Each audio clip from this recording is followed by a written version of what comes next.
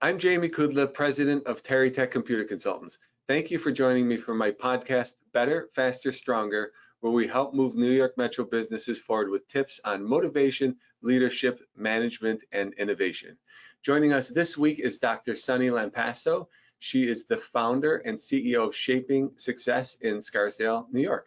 Thanks for joining us, Sunny. How are you? I'm good, Jamie. Thank you for having me. I'm excited to be here. Yeah, this should be fun. Really excited to be speaking with you. And obviously, we're going to learn about who you are and what you do. But I think that you're going to bring a great perspective with your background and your training and your expertise. So we're really excited to dig into this. So maybe a good place to start is tell me a little bit about yourself and who you are and some of your background and training and that sort of thing. I think that'd be a good place to frame the conversation. Okay, well, I am a clinical psychologist and now executive coach and consulting psychologist. I am pretty much was raised in Westchester in New Rochelle, and my business is located in Scarsdale, but I am a longtime Westchester resident and, left for a brief period to go to grad school, but have been back for over 10 years. So I'm a real New Yorker. And You're local. yes, I'm a local. As opposed to me, I'm from Western New York. Well, actually, I'm a local now. I'm from Western New York. I won't give you my age, but I spent maybe the first 20 years, on that side of the state. So now I'm more from Westchester than I am from Buffalo. So, but I still have Buffalo roots. Okay, Buffalo is great. Where'd you go to grad school? I went to the California School of Professional Psychology out in San Diego. Oh, nice. And how long were you out there for? About 10 years. I stayed there a little bit after graduating and then came back because I'm a New Yorker. How long was the program out west? The program in total, it was a doctorate and master's combined, so it was about 7 years. And then obviously you spent the next 3 years after that working out there? Yes. So I worked out there for a bit but always had the goal of returning to New York. So finally did that. And, I think throughout my career, I've worked with a variety of different populations from children, adolescents, adults, older adults, families. I've really worked with a variety of populations and for different types of organizations, as well as for myself in private practice, which I've been doing for about 9 years now. So what was the motivation, to pursue that career? Because obviously you've done a lot, and it sounds like you've changed, what you're actually delivering on. I guess that the service is similar, but the medium in which you're doing it has changed over the years. So when you were first, getting involved in this, what was your motivation? What were you looking to do? What was the spark? What was the interest in it?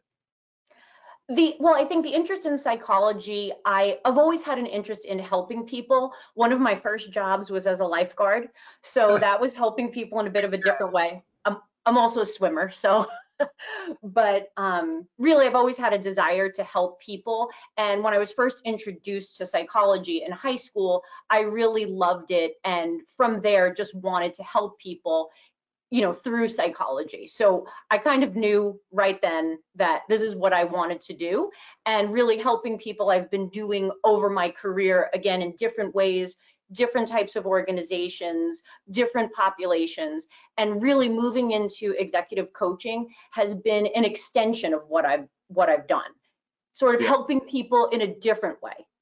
So when you first started, obviously you went to, you got your undergraduate and master's, and then you got your doctorate. When you first started, what was your first role? What were you doing after you graduated? My first role, I was working for an agency that worked with families and children. So really helping children on the autism spectrum, helping them to, learn things that they were having difficulty learning, helping to train the parents on how, or, work together with the parents on how best to help their children, working with the school system. So really working with the entire system that the children were in, including their family, the school, sort of everybody who was involved. So really looking at the system as a whole. Was that a private practice, or was it part of a municipality or a school district, or where'd you start with that? It was an agency that contracted with various school districts. Hmm. So it was, I did work within schools and within homes. It was, again, it was really just looking at the whole child's life. So really that systems perspective. Yeah, taking that holistic approach. And you did that while you were in California? Yes, yes. And interesting you say that holistic approach, because that sort of led me when I moved back to New York to take a teaching position at the graduate school at the College of New Rochelle, where I taught a class for many years that I absolutely loved called Holistic Approaches to Stress Management. I got to believe, look, not knowing much about your industry, it's so complex and there's so many factors and variables that to treat or to, help coach somebody with knowing just this much of their life would be very difficult. I mean, I would think they would have to be holistic. Otherwise, you would be missing a lot of it. Exactly. I think whenever I'm working with people in any capacity, I have to look at them holistically, at the whole person, operating within a larger system, work, family, all of the relationships. I think you can't just look at the person alone. Yeah, we're complex beings, right? And all of those things play a factor or play a role in who we are and how we respond and our emotional state and all of that stuff. Yes, that's for sure. So then you left California, came back to New York, and where did you start in New York? Well, I started with this teaching position at the College of New Rochelle Graduate School, and then I was working for a group practice that was contracting with various skilled nursing facilities and assisted living facilities. So working a lot with people who were recovering from illness or managing chronic illness. So working with adults and older adults. And how long were you there for? I was there for about 5 years, Mhm. and also did some other contracting work as well, and worked for an agency that supported individuals with developmental disabilities in group homes. And then, like I mentioned, about 9 years ago, started my private practice and slowly built that up and moved into doing that full time and working really mainly with adults. So who are your clients? Adults, you say, in your private practice, but who are your clients? Are they're individuals, they're families, what does that look like? In my private practice, my clients are individuals. So they are adults of all ages. I would say, from college age all the way up. So really a variety of ages. And I work with them individually, but also understand them within the system. So really take into account other things they have going on. A lot of times people are struggling with work issues or, health issues, health/work issues. Work-life balance is Yeah. big, and navigating different transitions. So those are the types of, people that I work with. Have you seen an uptick in clients or demand, as a result of what's going on with COVID? Yes, I definitely think there has been an uptick in demand. And I think that also has to do in part with the decreased stigma with mental health, Hmm. that's come as a result of the pandemic. Yeah, yeah, sure. And I know you don't have the answer to this, but I suspect, and I'd like to hear your thoughts on it. I suspect that people are going to, have to resolve whatever issues they have going on now resulting from COVID for a long time. I mean, COVID doesn't have, I mean, it had a start, I mean, sometime around March of last year, but it doesn't really have an end, so it's not like, whew, glad that's done, let's get on with our life. So I suspect that there's going to be a long tail on the end of this. What do you think about that? Yes, I completely agree. I think, we're still currently in the process of adjusting, and we haven't, like you said, there isn't an end point. And really figuring out how to manage, I think, looks different than it even did 6, 9, or 12 months ago. So I think it's really a constant process of figuring out how do we deal with now, how do we move forward, how do we, navigate all of the stress and change that's happened and is, currently still happening. Yeah, yeah, absolutely. So I love what you've done. So you've taken your career in clinical psychology and the experience in working with agencies in your private practice, and you've started a new organization, mainly Shaping Success, and that is more focused on the corporate or the enterprise space. Is that right? Yes, it's more focused on I'm working with professionals and executives in organizations. So it's really, I look at it as an extension of what I've been doing. It's really just helping people in a different way. So helping people in the business world to benefit from psychology. So when you're taking on clients in this in your new business, are you working with? I know you're working with individuals, but are you working, primarily with an organization that says, "Hey, listen, we would like to engage your services. We're going to, educate our staff on, some of the benefits of working with you, and what Dr. Sunny can help you with," and then they'll contact you, or are people finding you, through other methods? Well, I think I am doing that. So I am working within organizations. So an organization may hire me for a coaching engagement or to do some more of what you're saying, a consultation or training on different topics like improving well-being or improving emotional intelligence. But I also do work with small business owners. So they will hire me directly to help them with prioritizing, setting goals, and really being an outside person that helps them with getting, meeting their business needs and overcoming any obstacles that they may be facing. So you're providing a lot of your service through, like you said, coaching programs and that sort of thing. And Yes. whether it's 5 people or 100 people, you're putting together a program or a webinar, a series of instructional sessions, where you can talk about strategies or new ideas, or that sort of thing in the workspace. Yes, I do. I can create based on the needs of the business or organization. I do create programs. And also, a lot of my work is individually. So if a person is newly promoted, helping them, working one-on-one with them, sort of establishing a relationship and conducting assessments, gathering a lot of data, and then boiling it down to what does this mean? What can you do to achieve your business outcomes?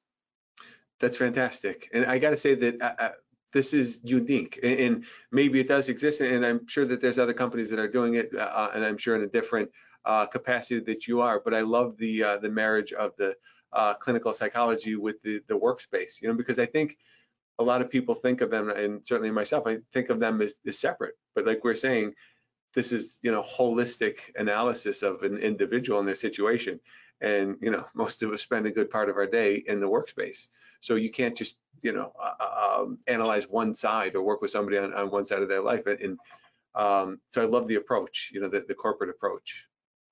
Yes, I agree. I think they really go hand in hand.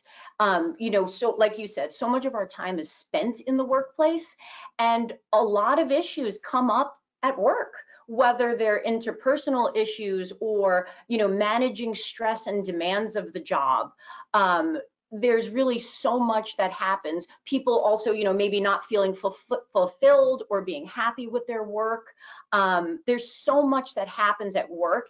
And I think going into the workplace, by me going into the workplace and helping people specifically with these issues, it's a way for me to have a broader impact. So if I can help one leader or one manager to do things in a different way, to become more self-aware, to be more agile in their leadership style, it can impact the whole organization in terms of the other employees, in terms of productivity. It just has a really broad impact, which really is exciting to me.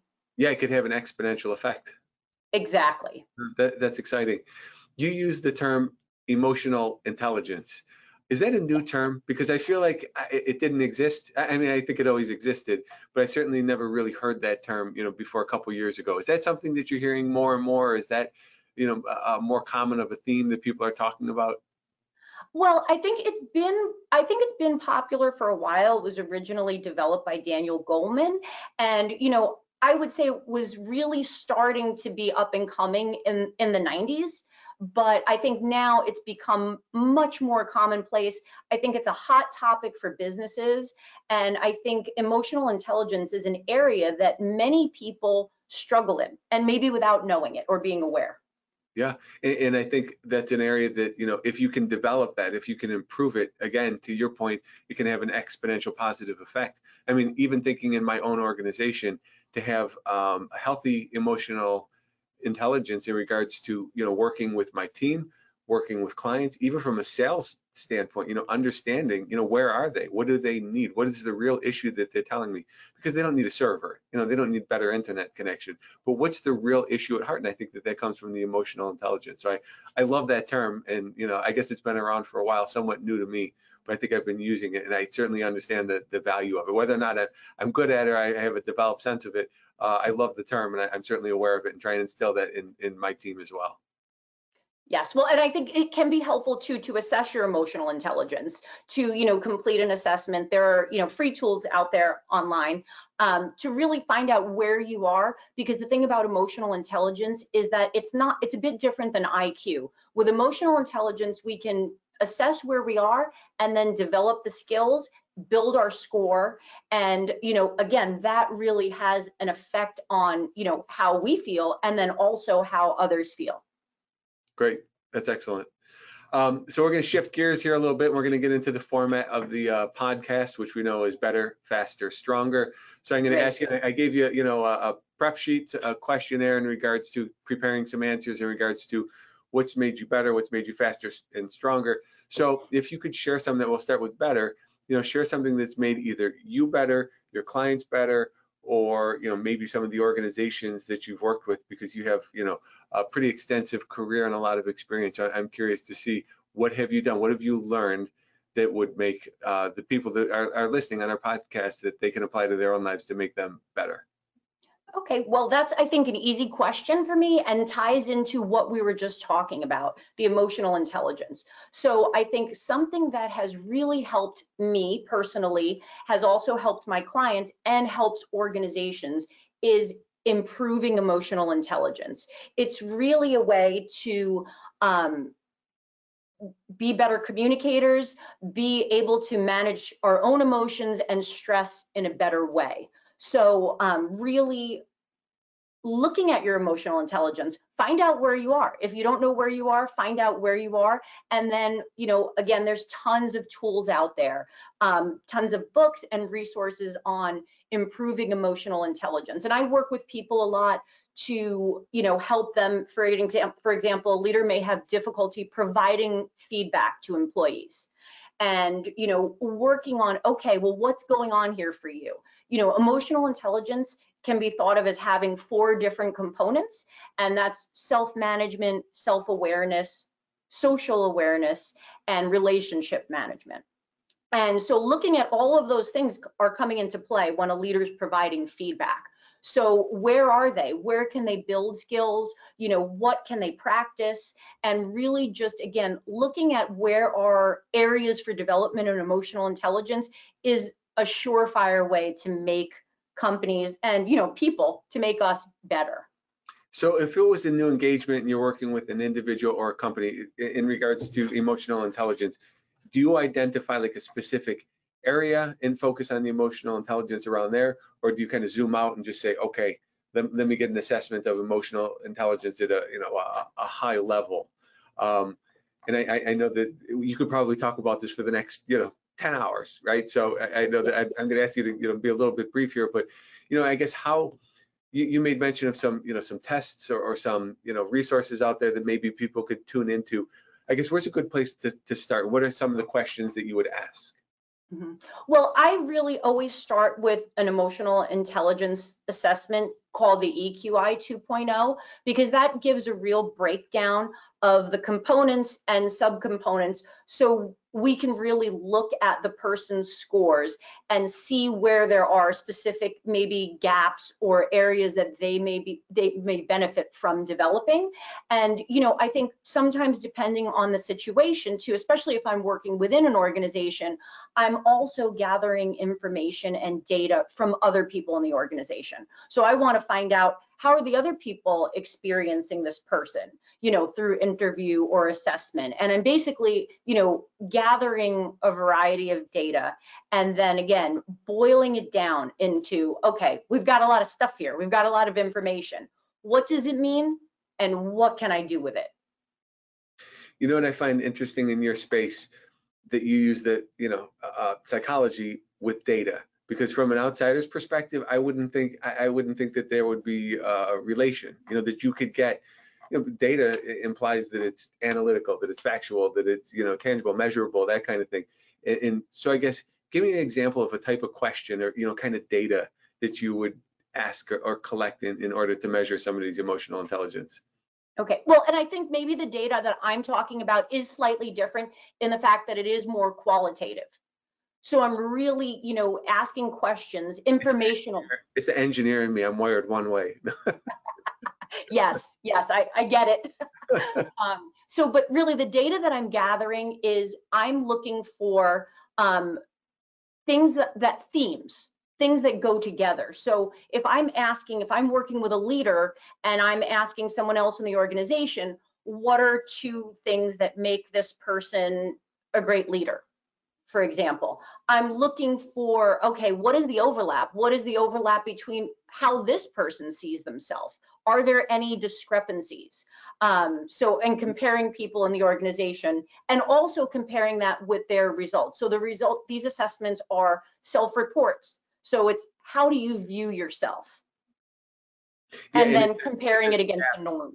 Right, if there's a gap between the way that you're perceiving yourself as well as the feedback that you're getting from others who work with you, if there's a gap, then there could be a problem or something that you have to close the gap. I don't want to say problem, but something you got to close the gap on. Right. That could be a potential area for development, right? And I think if we're looking at their scores on assessments, we're looking at their emotional intelligence in comparison to the general population. So where do they fall and where could they build skills? Fantastic, thank you. So just to summarize that again, it was this is an online test, like a questionnaire. It's called EQI 2.0. Yes, I'm certified in this assessment. You do take it online. Mm-hmm. Oh, interesting. And then it generates a report to really show where you fall on a variety of different scales to, see where are their strengths. I think that's also something that it points out. So what are you doing really well at? Where are you in terms of, like, if your stress tolerance is really high, that's great. Let's capitalize on that. And how can we use that to, deal with other situations? Fantastic, thank you. So moving on to the next question, what have you done or in working with your clients or organizations that have made them faster? Okay. Well, I think really the best way for clients or, companies, businesses to be faster is really by engaging in executive coaching. So again, that often involves the emotional intelligence piece and looking at that and developing that, but really having an outside person, a trusted advisor who's objective to help you with prioritizing, figuring out what are the priorities for your business. Also, putting them in order, and then, creating actionable steps. So I really partner with people through this process to really form a relationship with them. Again, I'm not part of their business. I'm really an outside perspective, which can be really helpful. I think oftentimes that can help with decisions being made more quickly and more efficiently, and it ends up saving, I think, time and resources too, if someone's improving their emotional intelligence and, again, having that impact on the entire organization. That's so important, and I can even think, in my own organization, and I'm certain that's something that we could benefit from, in regards to executive training. So it's got to be not only with the individual themselves, but I got to believe, cross team, training teams to work better, have open, honest conversations about, what's important, what are we working on, how can we work together, what do I need from you, where are there inefficiencies that we can work on? Are all of these things that you touch on in regards to your executive training? Yes, exactly. I think all of those things combined really, again, we're looking at the whole system. How can we make the system better? How can this person develop and grow? So I think really at an individual and a systems level, we're looking at facilitating growth. So where do you get that framework? Obviously you were trained in this, but is there, like, if you're going to be doing executive coaching, is there a widely accepted framework or guideline in which you work, or how does something like that, what does that look like? Okay, well, I think that's a good question because I do think different coaches have different perspectives. I think really the two frameworks that really appeal to me and have been helpful for me personally are, the emotional intelligence framework. So looking at people from that perspective, where can they grow in terms of self-awareness, managing their own emotions, their awareness of others, and managing those relationships. So that's really part of my framework that I use to really understand people and to help them to grow. And the other piece that I really draw from is positive psychology. And I'm a big fan of positive psychology. And that was something I mentioned earlier with identifying strengths. I'm really helping people. I'm not only helping them to identify areas for development. Positive psychology looks at, okay, what are your unique strengths? What are you doing well? What do you enjoy doing? What do you care about? What gives you energy? So I think that's really part of this process too, because I think for all of us, we don't focus on strengths enough. I would agree. And just, to your point, this positive psychology, if you could frame your day, and look, I don't know that there's the ideal job, the ideal role, the perfect position, that's going to hit on all of those things. But if you can focus on those things and bring the things that you really enjoy doing, and if you could somehow have, a good portion of your day or, the responsibilities that you're going to take on in this management role, if you could focus on those things that you're really good at, I mean, that's going to change everything within the organization, within your mental state, and the things that we're talking about, make you better, make you faster, make you stronger, which are somewhat intangibles. But in general, if you're doing things that you like, you're fully engaged. I mean, your whole mental state is elevated. It's better. Completely. And I think that's what it's about. It's figuring out, like you said, how to do more of what you're good at, what you like. And I think even on the flip side of that, I think sometimes for people that's hard to identify with Mm. work, depending on the person and the position. And I think really helping them to identify, okay, what things went well today, Yeah. right? What did you enjoy doing? Because again, we tend to focus as humans on what we didn't do well on. Yeah. Yeah. Oh, without question. And it doesn't. Those seem like simple questions, but nobody takes the time to ask those questions. Just a couple questions at the end of the day, could probably create that self-awareness and focus you on this positive psychology. Get you thinking that way, moving in that direction. Yes, I agree. And another part of of positive psychology is values. So what matters to you? Because I think that's really important in terms of where do you want to go? Where do you want to grow? What matters to you? Really getting in touch with your values, because I think a lot of times people don't do that. They're doing a job and they're just doing a job. They're not really focusing on what's most meaningful to them. What are the things that they care about the most and give them the most energy? So that's often part of what I'm looking at too, is really doing a values assessment of what are this person's values, what matters to them, is this a good fit what they're doing?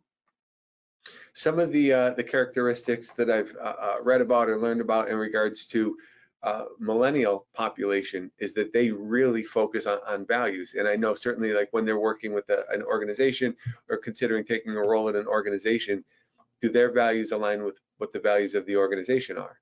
So, that's very important to them, sometimes more than the actual role itself or, the pay or the location, does it align with what my values are? So I think that's kind of interesting because if you were to ask an organization what are their values, I wonder if most organizations could give you an answer. Right. I think that's a really good point. And I do think that you're right. People are more in touch with their values and want to do work and work in organizations that align with their values. And I think, we see that with companies where they're values based. And I think, it's easier for them to have more supporters when their values align with the customer's values. It completely changes the business relationship in a positive way. Yeah, and then you're really operating in this zone of excellence, and when you're really engaged and everything is positive and it's resonating with who you are. I mean, we've all been in that situation when you're firing on all cylinders. Think of all the greatness that comes out of that. All the great ideas, all the things that you can accomplish. Not only for yourself but for the organization. So that's a really interesting perspective.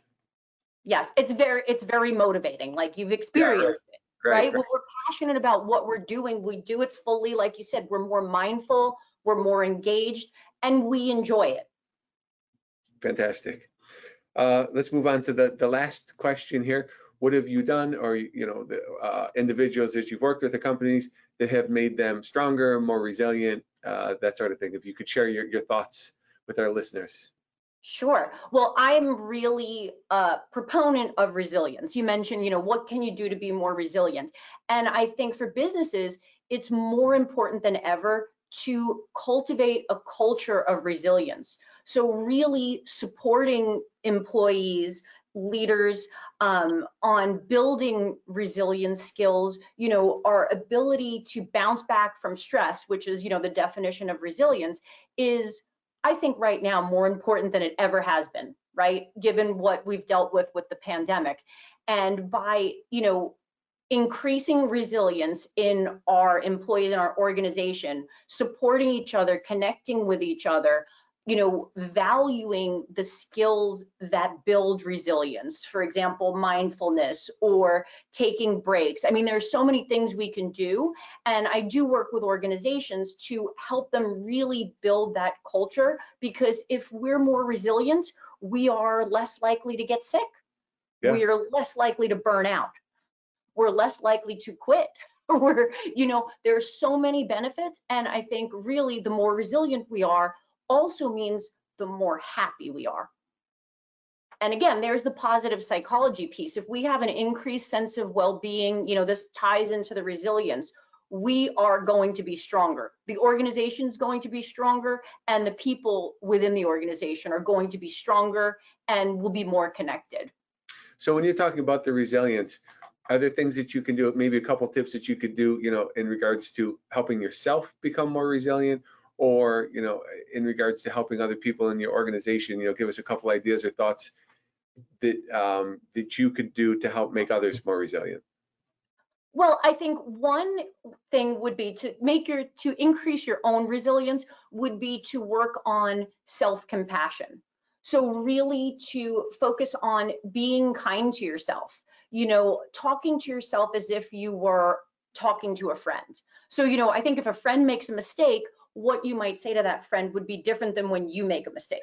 Like we're often We all have that inner voice, that inner chatter, right? And it's not always kind. Exactly, exactly. We all tend to be really hard on ourselves and our toughest critics. And if we can work on being kind to ourselves when we make mistakes, instead of beating ourselves up, looking at it as a learning experience or an opportunity to grow, that's something we can do to, build resilience. And I think mindfulness is another skill that we can work on learning, to be more fully present, and can help us to build resilience through increasing our ability to tolerate stress. How about in others, if you were going to help somebody else be more resilient? Well, I think it would be, those same things. And I think also too with work, in respect to the workspace, I think really establishing boundaries between work and not work, which I think that's been a little bit blurred with the pandemic and people Yeah. working from home. But that's a big one too, because we have to be able to have breaks. I think many people are finding themselves working more, or it's just there isn't that separation. And really creating that, it's really important to work on those boundaries, so you can be able to tolerate more stress and bounce back. Great. That's it. Great input. Thank you for sharing that. So one last question that I like to ask to wrap up our podcast here is, if you could go back to yourself, knowing everything that you've learned and everything that you know now, and you could go back to yourself in the beginning of your career and share a piece of information that you didn't have back then, what would that piece of information be? I would say that piece of information would be, follow the path, just keep going. You don't know where it's going to lead, but it's going to lead to great places. Excellent. Excellent. That's sage advice. Thank you for sharing that. Sure. So thank you for joining me on my podcast, Better, Faster, Stronger. Be sure to check out our other podcasts at www.bfsmetro. And thanks again for joining us, Sunny. Have a great day. Thank you, Jamie. You too.